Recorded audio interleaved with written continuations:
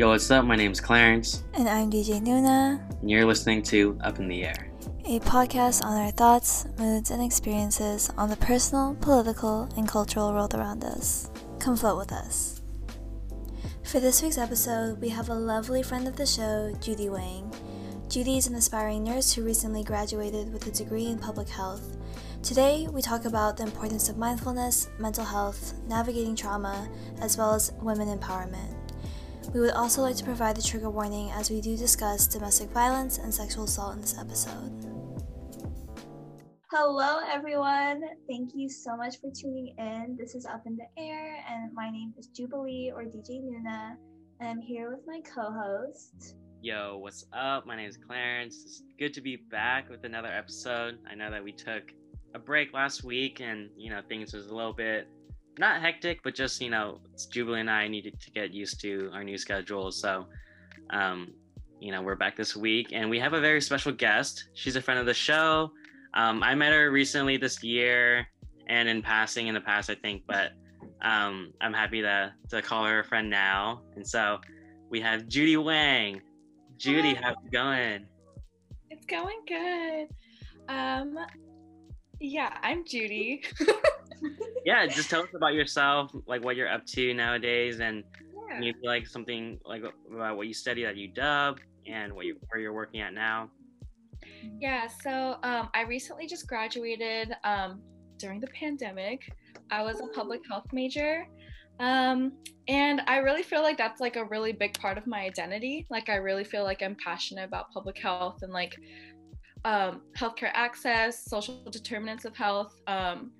And I think that's what drove my passions towards nursing. And currently, I'm a CNA or like a PCT at Virginia Mason. And I specifically work with people who have advanced HIV, AIDS, and also other like long-term or end-of-life illnesses and diseases. I'm really passionate about like caring for marginalized communities too. So I think that's like a perfect place for me. I love my coworkers. Like I feel like that really helped solidify like my love for that career like in nursing, because like I feel like I genuinely love like nurses and other like the people that I work with. Like they do like so many like cool things like outside of work too. They work with organizations, volunteer. So I think it's great that I'm like networked with all these great people, that are very like-minded, but also like help me grow. So it's really cool. So yeah, that's a little bit about me. I also like baking. I've been picking up baking a lot. Like I baked macaroons. So good. I was shook because that was my first time and I was like, wow, that actually worked. it was crazy. But yeah, like I like that. What else do I like? I like music. That was a really good intro. Thank you. For real. So thorough. And I feel like that's exactly why we wanted to bring Judie on, because she's an aspiring nurse. She's currently applying to nursing school, and she's super passionate about social justice and intersecting that with healthcare. And, we need all of that, especially right now and onward with the pandemic. But yeah, Judie, how has it been working, in a hospital during the pandemic? Like, how's that for your mental health, your physical health? Because I know it can be, stressful to be in like somewhat high exposure place because you're just with a bunch of people and like people. I don't know if you have COVID patients ever, but yeah, how is that for you? Yeah, thankfully, so I work in an inpatient facility, which has been really good. For controlling like COVID and stuff. We've had a couple patients who were like COVID positive, but after 14 days, they've been fine and been able to recover, which is like amazing, and also like our facility has a lot of strict protocols, which is really good. Like it can be like a hassle though, because that requires like a bunch of PPE, and like when emergencies occur, like we have to like still do everything step by step, donning and doffing, like everything has to be like very particular, and sometimes like it feels like we're like there'll be like alarms going off, like bed alarms, and like people are like their call lights are going off, and like it feels urgent, but like you have to like prioritize your health and the other person's health, you know. But yeah, so like if anyone shows any like fevers, any symptoms of COVID, like they have to be on precautions. And yeah, a bunch of people right now at our facility are on precautions, but nobody is like COVID positive. And it's been crazy. I work night shifts, and like I feel like there's a bunch of differences with day shifts and night shifts in general. Okay, can you guys hear me? Yeah. Okay. Yeah, and I feel like for like night shifts, it's pretty crazy like in the evenings and in the mornings, because like there's a bunch of tasks you have to do for both of those times. But in the middle of the night, it slows down a lot, and like there's more time to sit. But I feel like it like just takes a lot from your body, because you know it's your time to sleep and like time to rest, so your body's like fighting it a lot. Yeah, so I get really exhausted, and like because my schedule is so flipped, like I really feel like a lot of FOMO too. Like I feel like I'm missing out on the day, and like I'm always active on social media at like 4 a.m. Like I'm always posting at 4 a.m. and stuff, and there's nobody with me. So I feel like it's hard. But like I feel like with the pandemic, it's been better because like nobody's doing anything, so I don't feel like, you know, I'm missing out. So yeah. Sometimes Judie will like text me at like 5 in the morning, and I'm like, why are you awake at 5 in the morning? And then aren't your shifts like 12 hours long? Yeah, so I start work at 7 p.m. and then I get off at 7:30 a.m. Dude, shout out to all the healthcare workers right now. Like that's wild. Yeah. I had a question. So, you know, like with the schedule like that, was that something that you were prepared for, or like that you knew was gonna be something you had to deal with, you know, going in? Oh my God, that's such a good question. So I started my job right in the beginning, or like, okay, yeah, I started right in the beginning of the pandemic, and my application process was literally weeks before shutdown, and even COVID was like a big thing.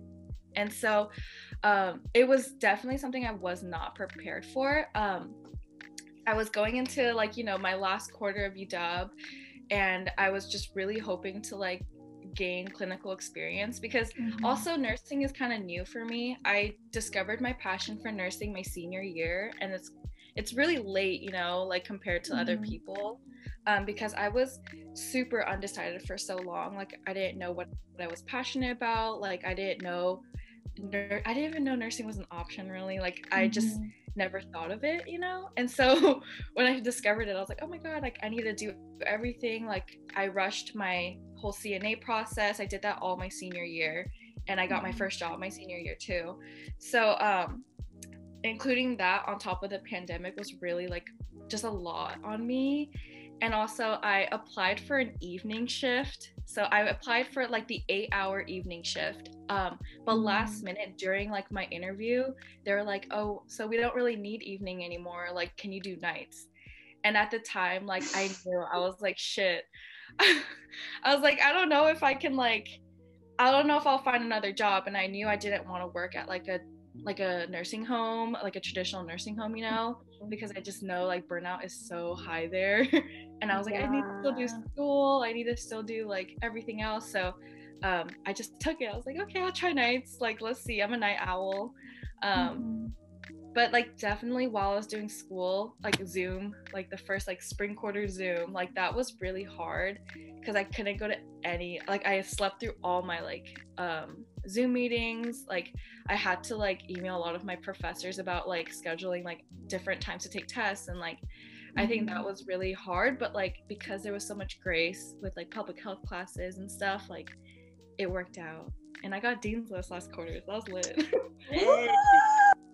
Congratulations! Dude, Judie gets Dean's List like is it almost like every quarter? No, it's very new. Like Girl, I like was barely getting a 3.0 GPA, like the cumulative GPA for like 2 years at UW. Like I was struggling. And so like I feel like I'm proud of myself for how much I've like grown academically, because that shit is not easy. Yeah. And dude, you're a first generation college student too. So you're like navigating the system. And like I remember I met Judie like freshman year, but then we had class sophomore year and we had poli-sci together and we were both like, we don't know what we want to do. And like I remember Judie told me about like a really mean like college advisor you had just seen. And yeah, they were like being a jackass to you.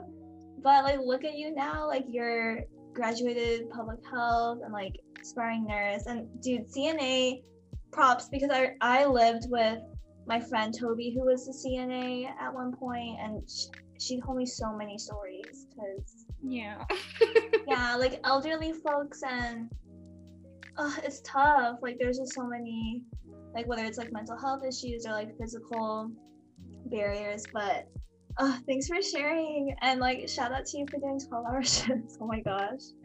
Yeah, you know, it's like crazy because like when I look back, like that specific like advisor was telling me like you should consider like majoring in something easier because you won't get into public health. And I remember like I was like, oh my god, like I shouldn't even try, like, you know. And so it was like super disheartening, but it's crazy because I feel like every part of my life like that's happened, but like I've been able to like, you know, succeed in some way, because like even like in high school, like one of my AP teachers was like, you're not gonna get into UW, and I was like, shit, maybe I won't. And like it's cool because I'm like now graduated, and I like didn't think like I would be where I would be now, you know, like my younger self would have been really surprised. So it's really rewarding. I don't know if you guys feel that way. Yeah, I mean, like I'm just like, what's with these shitty advisors? Because I had a similar experience too, where I was just like, you know, asking about these classes, and they're like, I don't think you even should take that because like you probably won't do well in it. And I'm like, wow, really? And then, you know, like, you know how they have those other advisors who are students, and you can just drop in for those. I remember meeting with one person, like she was way nicer about it, and not only nicer, but like telling me the ins and outs of like the kind of like system, right? And so it's interesting how some of these people are kind of just so discouraging. And I mean, obviously they're trying to be real with you, but at the same time it's like you don't seem like you're trying to help me either, you know? Right. I think there's a difference between like being realistic but also like actually wanting to help the student, because I feel like shedding, like Clarence, your example of just saying, oh, I don't think you should take that class, like the whole, you know, point of college is to somewhat like explore your passions and to, you know, like it's okay to fail too. Like it's not like you should just not pursue that opportunity because you might fail. And I agree with you, because I remember when I was trying to apply for the double major, a lot of people were saying like, I don't think that will get approved, because for the design major, they're really like anti double major because they want you to put your all into design. And it's kind of bad for students that have other interests or other passions, because like obviously in design you can't learn about like law or like even justice because that's not a focal point or a priority in the program. So I had to kind of like say like, please sign this off because I already have like most of it completed. I feel confident that I can finish it and like also like pay attention to design. But they're just not nice. They're not very nice people. Sometimes it feels like they don't have your best interest in mind. It's more like they're for their own convenience or something. So yeah, absolutely. But Judie, I was wondering, you know, like you kind of talked about it earlier, but what led you to studying or majoring in public health? And then, you know, at what point, I know you said your senior year, but what kind of like changed for you to lead you to focus more on like nursing? Yeah, so okay, it's actually crazy because I applied to public health my sophomore year, like the spring quarter, and I actually didn't get in. And like I remember like the reason I applied was because I really didn't want to I didn't want to be a bio major, and like because I took the bio 180 series, and I was like, and that was like why I went to UW. I was like, I'm gonna be a dentist and I'm gonna major in bio. Which like sorry, I don't know if I can say that. But literally I was like, yo, I can't, like, I don't see myself like doing that. Like I did dental assisting for a little bit at a place where we volunteered to do that, and it was like I don't know if you guys know it, but it's the Seattle Gospel Union Mission, and like basically they just like serve the community and like the homeless and people who are like suffering with poverty and things like that. So I volunteered there, and it was like really hard for me to enjoy dentistry. And like I remember like the first thing I did was an extraction. Like I was assisting a dentist with an extraction, and that shit me. I was like, and so that day was the last day I ever went. So I was like, you know, I can't do this. And so then that like sparked like I need to find something different. Like I need to find something I really doing, and like not something that like my parents would want, or like the expectation that I had for myself to like be a doctor, you know. And so I remember like I started talking to people who were in the major, and I've heard of it, and I was like, oh shit. And like people were talking about how like versatile it is. Like you can go to like major in it and go into med school, nursing, you can go into law, you can go into like literally anything, or just public health in general, like health administration. Like so it's super like, it's just like you could just do so much with it that I felt like I didn't have that pressure where I'm like I can only do one thing, which was like bio. I felt like bio is not secure unless you do med school, or like, you know, like I feel like it just gave me so much more options. So I was like, you know what, I'm gonna apply. And I remember that time of my life, like I was not academically like driven. Like I didn't know what I was really passionate about. So it was like everything I wrote about was empty, and you can feel that, you know. And it wasn't till like the fall quarter of my junior year where I reapplied, and like that I felt like was when I was like really like, oh, I was discovering more about myself. Like what am I really passionate about, and like what am I like what like makes me. And I feel like that really pushed like, you know, like me to get accepted, because you know I was basically begging them at that point. I was like, yo, don't look at my grades, like I promise my grades don't reflect like who I am. And like I feel like they're like, yeah, you know what, like you're right. And it's crazy because I remember I actually knew one of the advisors before, because I was an RA that year that I applied, and I was the pre-health RA. So I worked really closely with Liz Schreiber, I think that's her name. And she was one of the public health advisors, and I remember we talked a lot before the application process, and I think she remembered my name, and I think she remembered like the work I did and like things like that. So it was really nice, and I think that helped a lot. Like the RA position too, like helped me learn a lot about, you know, about mental health, about de-escalation, about, you know, everything else that like, you know, Juvie knows that you learn in RA training. No, yeah, Judie, I wish that Judie and I were RAs the same year, but I asked Judie like, oh, what was your experience like? Because I know that she wanted like free housing, and like I wanted free housing. So yeah, I think that experience definitely shifts your perspective on, yeah, like what you said, mental health. I think both in our experiences, a lot of students came forward with like their mental health concerns, like more than I expected for sure. Yeah, there's like way more students of concern that I ever thought I would encounter. Yeah, but Judie, you talked a bit about mental health, and like I know that during this pandemic, you know, with a lot of uncertainty, it's been more difficult for everyone to kind of navigate mental health. But how have you been like taking care of your own mental health and like self-care during all of this? I know that you were really passionate about like mindfulness and like healing. Like Judie got me my first like stone, my crystal thingy. Yeah. I was like, oh my gosh.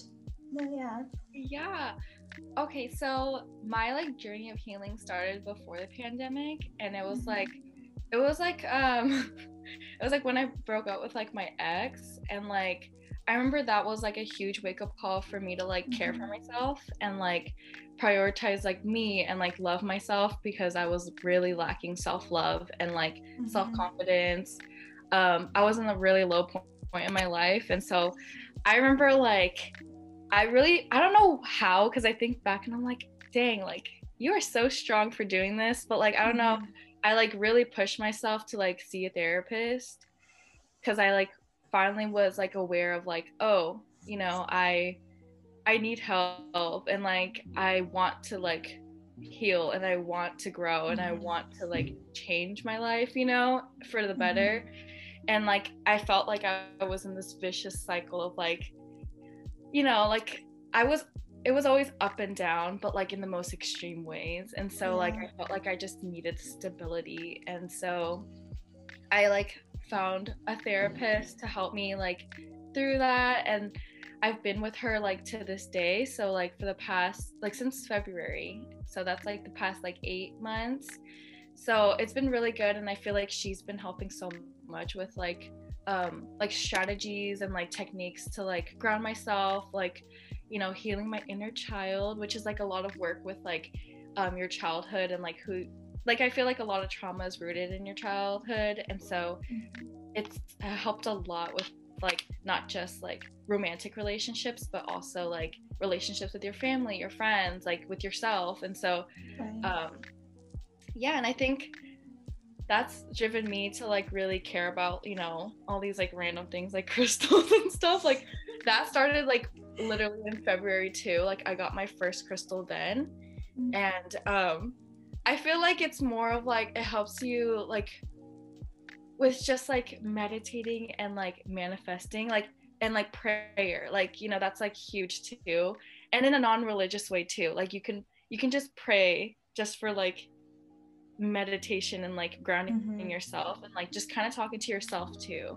So I think yeah, I think that's been really helping me a lot. And like talking to my friends, like I feel like friends are super healing, and like especially like the good kind of friends and stuff. And I feel like I'm like surrounded by such good people that it's been really pushing like my healing forward, you know. And like it's not linear, like, you know how everyone's like healing's not linear. It's really not, because I really find myself like in different moods like every week or even every day. And like, yeah, like, you know, I'm still working on it, you know, like, you know, I really try to advocate for like healing and like, you know, mental health, but like, you know, I'm not perfect, you know, like there's days where I will spiral, and like days where I will like lash out at my family, or like, you know, or just be like isolated by myself. But like I feel like the way that I handle things now is a lot like better than it was before, you know. So hey, therapy works, man. Like Yeah. crazy. For sure, because I remember like Judy stopped by the other day and we talked for like 2 or 3 hours.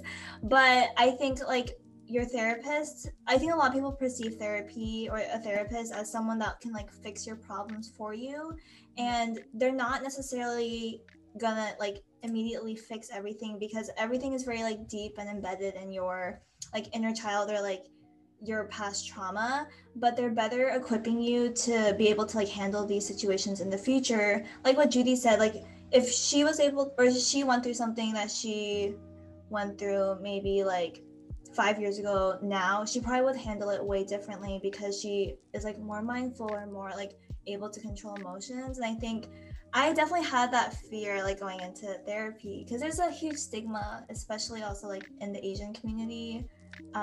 Even with mental health, there's not a huge understanding of it quite yet. But yeah, I'm so proud of you for going to therapy. Thank you. Yeah, no, to add on that, like that's so real, like the stigma. And I'm like thankful that my parents are like super open about these things. And it took them a while, you know. It took them a long time. But before you went out and, you know, sought therapy, what was kind of your perception of it? Because I know like for me, you know, I think recently I've been more like learning more about what it really is and like what it looks like. And, you know, it's quite different than what you see in maybe like the media and in movies and like TV shows. So I'm interested to know, like, what was your perception before you went and actually sought therapy? Yeah, so I remember like in high school, I actually did see a psychologist one time because I was like dealing with a lot of like depression at that time. And it was like one of the worst experiences of my life, really. Like it was really awful because so so my dad was in the military, and so like our insurance was like with the army hospital, and I think they deal with a lot of like the psychologist deals with a lot more important cases like PTSD, like active duty members and things like that. So I remember like he literally like didn't even listen to anything I was saying, and he was just like, do you want meds?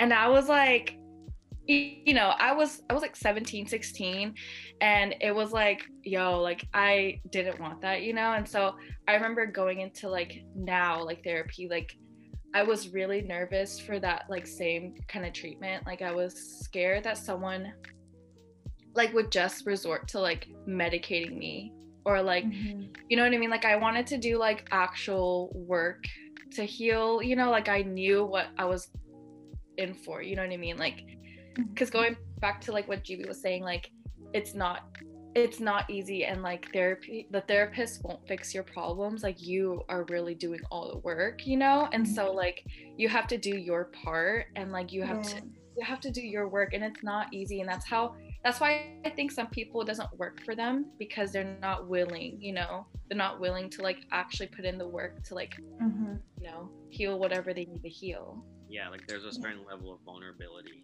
you need yeah and I know like the first thing, because like the first thing that my therapist told me like when we're doing our consultation is that like trauma and PTSD is curable, and like people often think that like once you're diagnosed with something, or once you like experience trauma, like that's part of you forever, or like you will not heal from that, because that's how media portrays it, that's how like people, that's the stigmatization around like especially like PTSD, like, oh, you can't get past that, or like, oh, like, you know what I mean? And I feel like especially with like veterans and stuff, like a lot of people don't like seek therapy afterwards, which is why maybe they experience a lot of like what they experience, and so that like really like sparked like, oh, I really want to try this. And like I remember like in high school my parents were really like,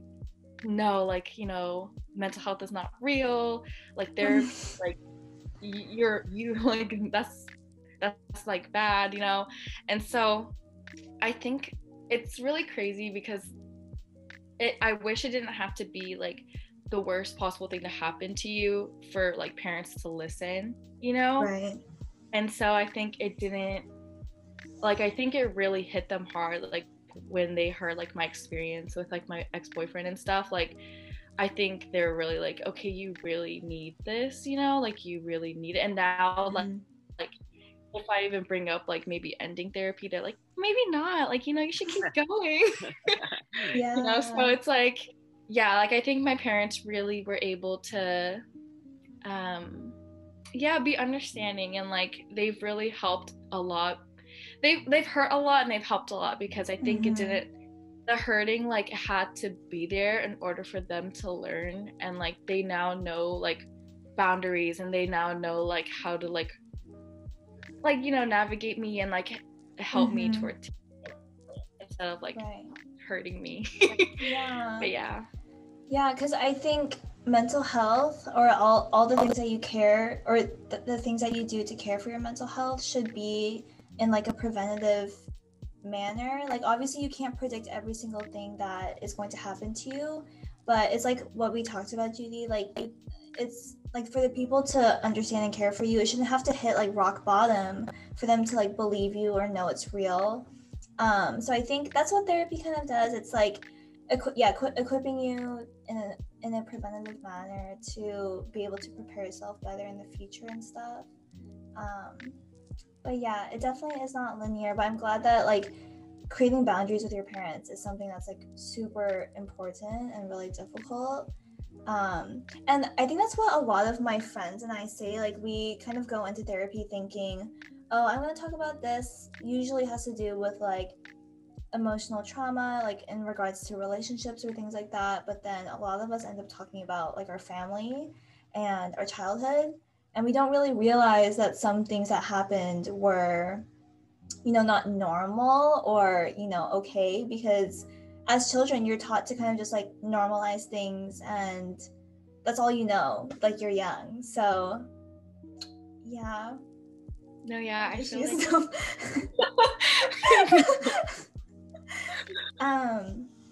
But yeah, Judy, we talked about this beforehand, and we've mentioned it on other, you know, episodes as well. But in this season especially, we've like witnessed a lot of people utilizing their platforms to bring more awareness about sexual assault and abuse.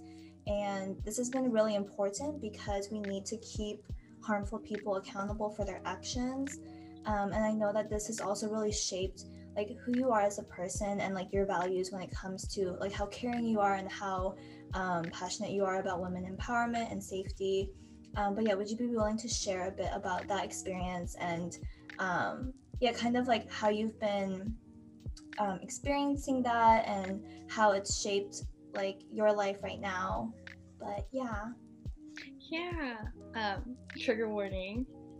So yeah, like so some of you guys might know that like I experienced like domestic violence and like sexual assault from my last relationship. And yeah, like I feel like it's definitely one of those things where like it catalyzed a lot of growth in me. And like I feel like I learned a lot about like what accountability and healing is for me, like through that too. Cause like before, I feel like if it's sad because like sometimes I feel like if I didn't go through it, like would I still like see it that way, you know? So yeah, like I feel like accountability like definitely should be patient, or like not patient, it should be like survivor or like those who experienced it centered, you know? And I feel like often like people like see things as like, oh, that guy should go to jail. I mean, like, yeah, but like I feel like people focus more on like what the person causing harm or like the abuser should do, or like should get treated, they should get all this stuff, like they should do this, but like it leaves like those who experience the violence like with nothing. And I feel like going through a lot of like, because I had to deal with the like the justice system a lot, and like I feel like when you're navigating that alone with like nothing and like basically you're blind going into it, like it was really challenging because like I didn't know in the beginning, especially like I didn't know what I wanted, I didn't know what accountability meant to me, and I didn't even know like what I experienced, you know? And so now looking back, like I remember getting super frustrated because it was always like it felt like they were almost like, what's the word, like sympathizing with him, like they were portraying him as like, oh, you know, like he's a poor little thing that needs help, you know? And like yes, that's partly true, but like it doesn't like frame things as like, oh, this guy needs to take accountability for what he did, you know? Like it's kind of like that that notion, like, you know how like this is not the same, but like when white men do crime and then like black men do crime, like how things are perceived differently in media, like how like the white man is like, oh, he's mentally ill, like poor thing. And I feel like that's how sometimes like my abuser was treated like in court. And it wasn't until like I finally like voiced up and like I spoke to the judge, like I spoke to the prosecutor, I spoke to his lawyer, like that wasn't until that happened that they took me more seriously. And I feel like sometimes like most of the time that doesn't happen, like most of the time like people can't speak up for themselves. I feel like I'm very like I don't know, I feel like I don't know how, but like I'm very well versed when I speak, especially to like the judges. Like sometimes like in the beginning, like I was like a horrible mess but like I realized like they don't take you seriously when you're emotional. And it's like, but we have every right to be, you know what I mean? So it's like, Right. sorry, I'm kind of everywhere, but yeah, like, so it's like kind of, it's really hard to like advocate for yourself. And so I feel like I wouldn't have been able to without therapy, you know, and like without doing all that like work and like all that spiraling, all that hurt, all that trauma. Like, I don't think people realize either that like at the time I was advocating for myself, it's been over a year since like his first arrest. And so like I think a lot of it, since it's such new information to a lot of people, they think that it happened like that moment or that right away, but it's been a while, you know. And so I think if it didn't take, you know, one day and I'm like, you know, I'm gonna like speak up. It took me so long, and like abuse started like really early on, you know, and all the way since like October or September of 2018. So like that, it's been a long time. And so I feel like that happens most of the time with like survivors and like people who experience this. Like it won't take like a day, it takes years and like sometimes even decades for people to finally like talk about what happened to them. But yeah, like I don't know, like I feel like now I genuinely feel like I can like speak about it without like feeling, you know, like triggered or like I'm able to ground myself a lot. And so I feel like I want to use that like power to like, you know, like speak for others or like at least amplify voices of others or just be there and like hold space for other people. I remember in June when I like first came out about my story, like I was like extremely overwhelmed because I don't think I prepared myself for like how many people will either like come out about their story about him, which was like shit, like, you know, like for me, like I thought it was just me. In a way it was like crazy, but it was like, it was weird because I felt like finally like I wasn't alone and I'm not crazy, because people see this guy as like charming, as great, shy, like he's so great, like, but he's so smart, but he's so cute, like, and it's like people don't see like, yo, like, you know, it's, he can be like charming but still be abusive, and most of them are like, most of them are of like, you know, they're educated, they're, you know, like some Ted Bundy type shit, you know. So yeah, like I really feel like at that time I wasn't prepared for all of like hearing other people's stories or like having space for other people. And so I think really like now I know, like, you know, when I speak about it or like when I want to like talk about it, like I should be prepared for like those kind of things and like really like ground myself and like know my boundaries within myself, because like sometimes I feel like I have like a complex where I like want to help people, like, but to an extent where I'm like, yo, like I really, that's like really hurting me right now. So I think that was super hard, like creating those boundaries like with other survivors or other people who experienced like abuse. Like I had to like set boundaries with that too, and like know my limitations and like yeah, just be understanding. And I feel like it's been so great because I have people who like are there for me through that, you know.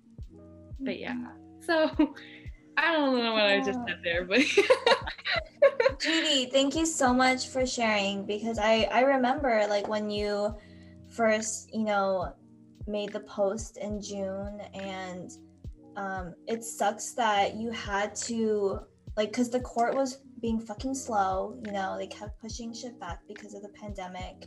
And like what you said, I think it's ridiculous that you have to be like what is the word, not kind of contained when you're speaking to the judge for you to be taken seriously, because of course like you have every right to be hurt and to be, it's so painful having to like recall, you know, your memory like in front of people and in front of him as well. And also facts about the whole like charming thing. I think it's ridiculous that people like defend abusers and sympathize with abusers with like the minimal interactions that they've had. And it's kind of wild to see how many people like question like whoever experienced it, like what evidence do you have, or like what, like I don't believe it, you know. So I think it's just, you've been through so much, and even like sharing on the podcast, like we're so thankful for you to be able to talk more about that. But I don't know, the whole system is just so fucked up. Like it makes me so mad. Yeah, and it's crazy because like the first like arrest, because he's had like 2 arrests, like, and multiple police reports pending, and so like yeah, like I feel like it's crazy because it's been like, so June 12th of 2019, I think that was the day where he got arrested, and we're still on that case as of today. Like the court hearings in October 12th, I think. And like for me, like it's really tough because like I'm so over it, you know. Like I'm just like, God, like I really don't want to like have to deal with it, like because I don't have a lawyer, I don't have any of that. It's like the state prosecutor, and I feel like most of the time like things don't happen unless I'm speaking, and I feel like I am the lawyer. I am like the person that's doing everything. So yeah, it's really tricky, and like I don't even know, like I don't know anything. I don't know my rights. I don't know legal stuff. Yeah. So I just be saying whatever I want to say there. So yeah, like so if like, I don't know, I feel like the legal system is awful and the pandemic makes it worse. So that's hard. Yeah, I mean, it's super hard to navigate that system like alone, you know. And I'm sure you were doing like research on your own. Like I feel like a lot of the terms that they spit out at the beginning of a hearing is super confusing, you know. So. And like the last court hearing, they were like, objection, and I was like, whoa, it's like, it's real. Damn.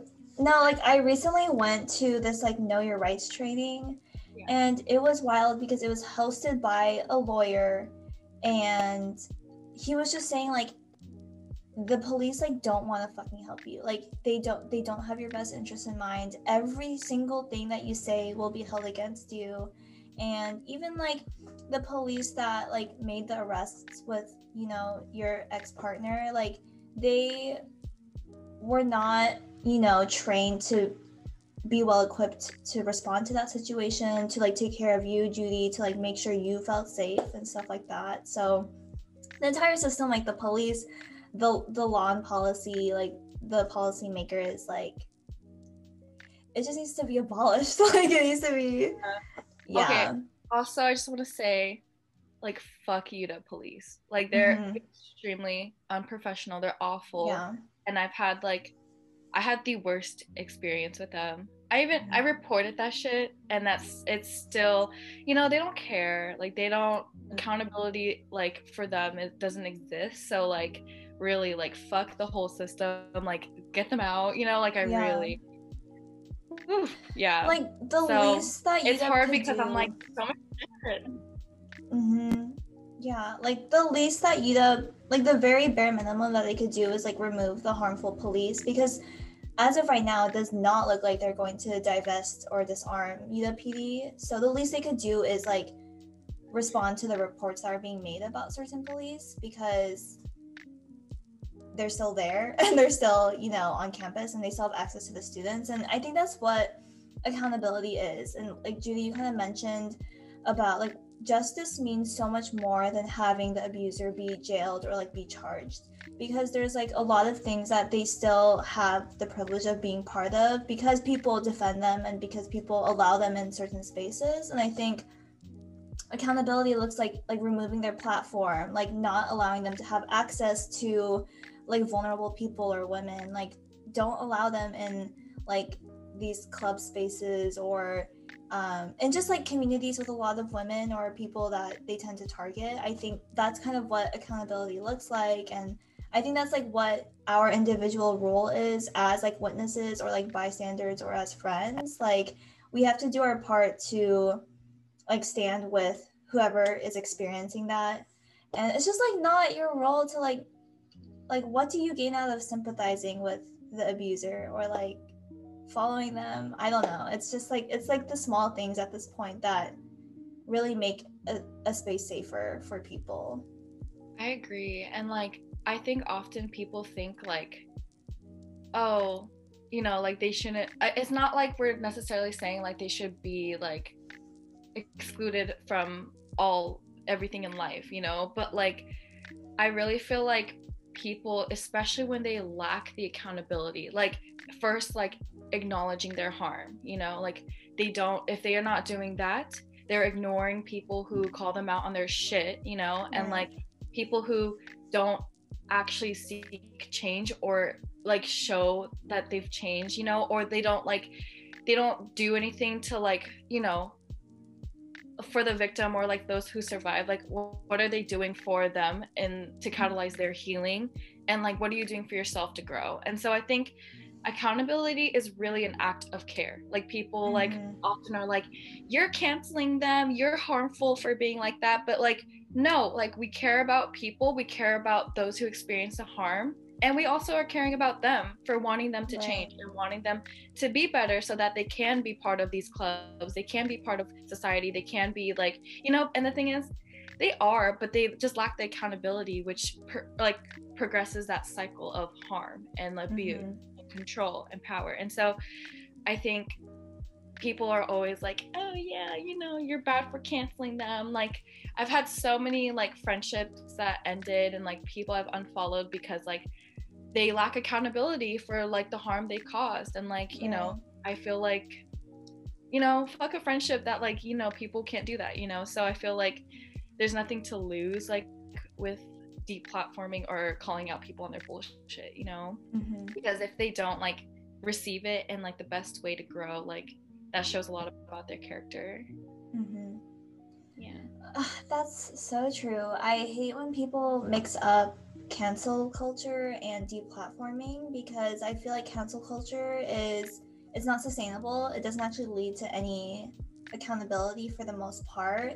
And I think like it's like a temporary fix. Like most people that are canceled still have their platform, and they still, you know, they still have their followers, and they still have like the fame, or like whether it's like someone that has like a really really big platform or someone like in our circles. But I think I don't know, I just don't even think cancel culture can be applied to like abusers or people that have committed sexual assault, because I just think it's so different. And I also think it's kind of degrading to whoever is experiencing that, like to be minimized, like, oh, it's canceling them. Like, no, it's literally removing them from spaces, because it's not safe. And I don't know, like as like a woman, like I don't want to be in a space knowing if someone harmed someone else, right? Like I don't feel safe with that. So it's crazy because like I like shared all this stuff, and I feel like people know like what I went through. And it's crazy that some people like have the audacity to be abusers and be like, I hope you're healing. Like, you know, and I'm like, yo, you literally like I don't know. So it's just weird. I don't know.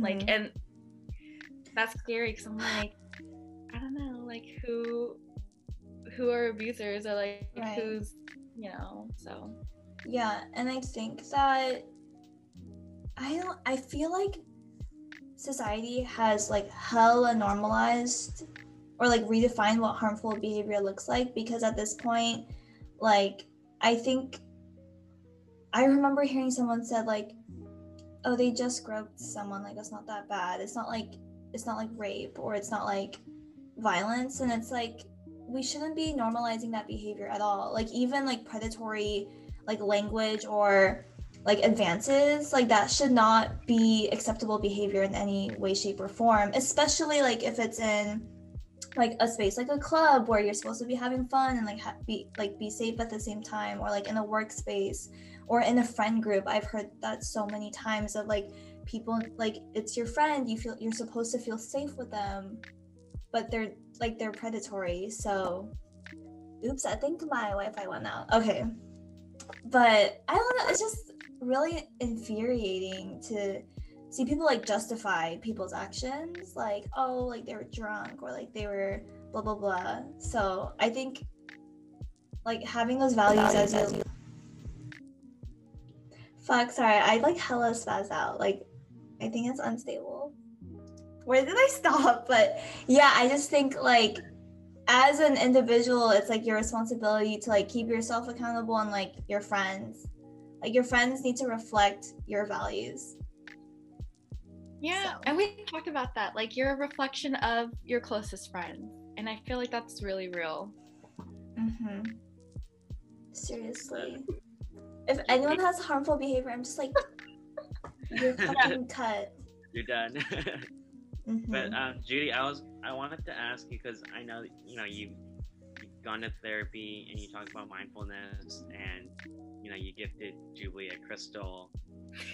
But I want to know, like, kind of what sort of things do you do for yourself to help you like de-stress and like deal with these times that are obviously very taxing on your mental health and like your daily life too, because you're balancing this these tough hours for your job and in the middle of a pandemic, while you were talking about going to these court hearings and stuff like that. Like, what do you do on your own time in addition to therapy to maintain your mental health?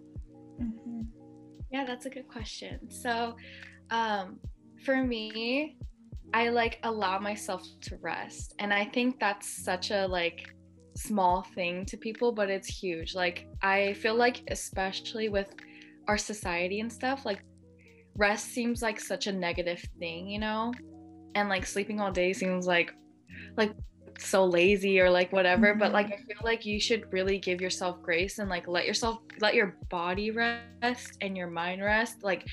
And yeah, I feel like that's like what's really been helping me. Like if I'm tired, I'm gonna sleep. I mean, unless I have work, but like like but you know what I mean, like I let myself rest. And like if I have like something due, or like because I'm taking a class right now too, things like that, like I really try to like time manage so I don't get stressed like beforehand, or like I don't pile things on at once, and it's really hard to do because it's easy to say, like time manage, like rest, but like I've been really training myself to like think differently like about things, because I was super like anal and super like, oh, I have to do things this way, like I have to do everything perfect, like I have to be working, I have to seem productive. But like I've been really, especially like post-grad life, like we have this time, some of us have the privilege to have this time to ourselves. So like I've been really like, when I have the time, like I rest. Also like I feel like I do a lot of just like sitting and like not thinking about anything, like just meditating. And like, but like being really like like let myself like just relax, because you like sometimes you could rest your body but your mind is everywhere. So I let myself like really just like think about nothing if I have to, and that's really hard for me. So like I use like apps like Headspace and stuff like to really help me like get to that point. Or I even like listen to like frequencies, like sometimes that's really helpful too, because there's just like frequency on like Spotify that I listen to. But yeah, I'll let you guys know what that is. And also like I go on walks a lot, like because I don't like see the sun a lot, like in the evenings, like if it's a little sunny, like I'll go on a walk. Like I live near the Gilman, so I walk on that. And the bikers are always like, but I'm like, I can walk. Like but yeah, like I stay off to the side, but still and yeah, like I think breathing has helped too. Like sometimes I forget to breathe, especially when I'm caught up in the moment. Like literally letting yourself breathe 3 deep breaths, and like somehow that really helps. And I don't know if anyone else feels this way, but like sometimes at night I get really like sad or lonely, and like if you hug yourself like this, like that helps so much with just like making yourself feel like someone else is hugging you, or like patting your head, like, oh, it feels so nice, like pat your head like this. It feels so nice.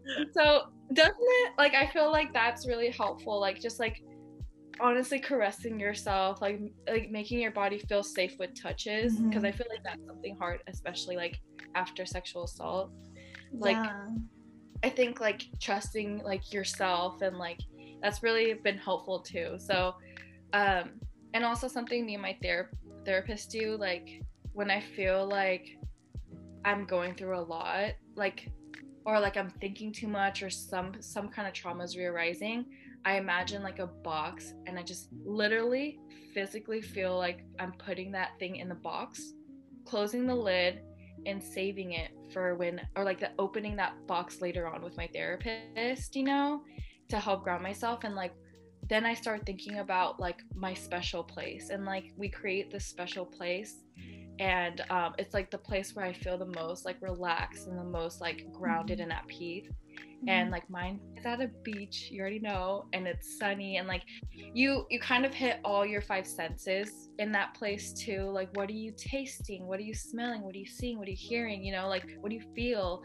So that's like a good technique for me too. Like if I feel like super like angry or sad, like any like intense emotion, like I'll try to do that, you know. And it's hard, it's really hard to like teach yourself to do that. And sometimes like I have, like sometimes I react and then I do it, but then like it's better to like, you know, stop it from furthering your spiral. Like practice it regularly too. Yeah, like practice it like all the time, like even if you're not triggered or something, like, you know, it's always good to just like wind down really. And I've also watched a lot of TV. Like, you guys should watch Pose. Like, that's such a good show. I love Pose. So good. And also Ratchet is really good too. Ooh, is that on Netflix? Yeah. Ooh, I need to check that out. But those are such good tips. I feel like it's really important to make it like habitual and not just like when it gets really bad, right? Like what you said, not only doing it when you're like triggered or feeling like a wave of sadness, like just doing it just cause. And I feel you. I feel like even I was talking to Clarence about this, but like even when I'm like showering, it's something that I used to look forward to, because it's like, you know, in the pandemic, you kind of look forward to like the more mundane, like small activities of joy. But I was like, I can't even like be at peace when I'm showering because I have so many thoughts, and like it feels so loud. So I think like going on walks is really nice, like meditating, like making sure your space is somewhere that you feel like clean and safe. Because I don't know, like sometimes my room is a reflection of like my mind. I'm just like, how does it get so messy? Like I'm just sitting at my desk and sleeping. But yeah, that's super important. Yeah, thank you so much for sharing all those gems. I feel like a lot of this, you know, it's like a lot of some of the things that you mentioned are things that you could easily do and that you kind of take for granted. But I'm happy that, and to hear you kind of justify why you do the things you do and like how it helps. I think that's really helpful for our listeners, and you know, for them to try it on their own, especially the hugging one. I think I like this one. Yeah, right? Especially like I think with the pandemic, like we don't spend a lot of time alone. Oh yeah, this too. Oh my gosh. I'm so derived of like physical touch from like my friends. Right? So I feel like because we're so deprived, like we should do things like this. But I also want to say, like, I am not a professional and like I am not like the queen of mindfulness. I have a lot of issues. So yeah, like I don't want it to seem like I have the answers or like I'm better than everyone and I'm so mindful. Like nah, I'm great. Like, you know, I got my shit, like, and I feel like it's helping me, and these are just the things that helps me. So yeah. Right. Like everybody functions differently. Everyone has their own trauma and their own shit that they're dealing with. And yeah, I think what Judie said, like healing is not linear and it looks different for everyone. But yeah, disclaimer, we're not professionals. Unsolicited advice.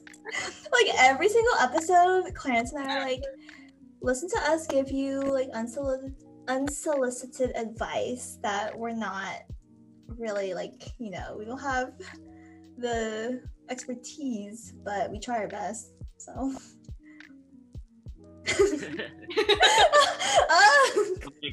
Yeah, super unqualified. But yeah, we're about time, so we're going to do our weekly ritual of sharing our songs of the week. These are just songs that we've had on repeat that are, giving us joy and peace during this time. But I can go ahead and start. My song of the week is from Joji's new album, Nectar. And I'm not I used to be a bigger Joji fan, but I kind of was feeling about 88 Rising, but I gave his album a listen, and I really like his song Upgrade. It feels very a bittersweet song. I like to listen to it when I'm when I shower, honestly. Gives me peace. But I recommend that song. Who would like to go next? I can go next. Okay. So my song of the week is by a band named Krungbin, and the song is called White Gloves. And if you look them up on Spotify, they have millions of plays on their songs. So it might be, you might have heard their music, but I just been, I don't know, I've been feeling this type of, I've been trying really hard to find, the right soundtrack to the pandemic. You know what I mean? I haven't been listening to music as much as I want to, and so when I finally heard their music and especially their new album too, I was oh, this is exactly what I wanted to hear. Not too many lyrics and whatnot, a lot of just sounds of musical instruments and whatnot. So yeah, that's what I'm listening to. And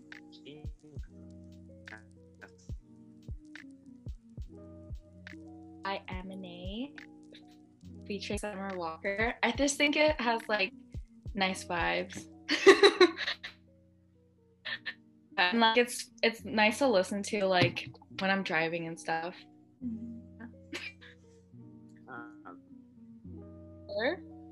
I'm frozen. Okay. Oh, there we are. I'm back. I think I heard Summer Walker. Wait, is it Amine or Amine? Am I opposed? Is it Amine? Amine? I don't know what it is because I don't know. Clarence, what is it? I think it's okay. But wait, Judy, don't worry because on our event, I'm pretty sure Zach Fox said Amine. Yeah, Zach Fox definitely. Anime?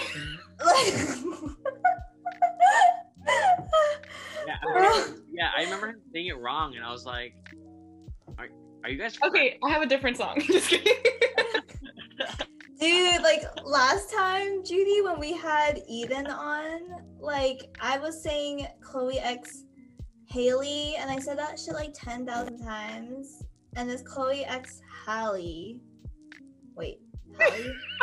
But I was oh my gosh, I'm so sorry. But I guess it's Amine, but we might need to double check.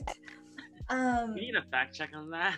We might need to fact check. But Judy, thank you so much for joining us. Honestly, you brought so much joy and honestly peace during this conversation. I know that lots of people listen to this when they're working or while they're driving and stuff like that. So everyone listening, we hope that this really challenge your perspectives on what your role is in certain situations, especially when addressing harmful people and harmful behavior. We might have a list of resources too, just to follow up, so that y'all can access that. But thank you again, and we will see you all next week. Thank you. Bye. Bye.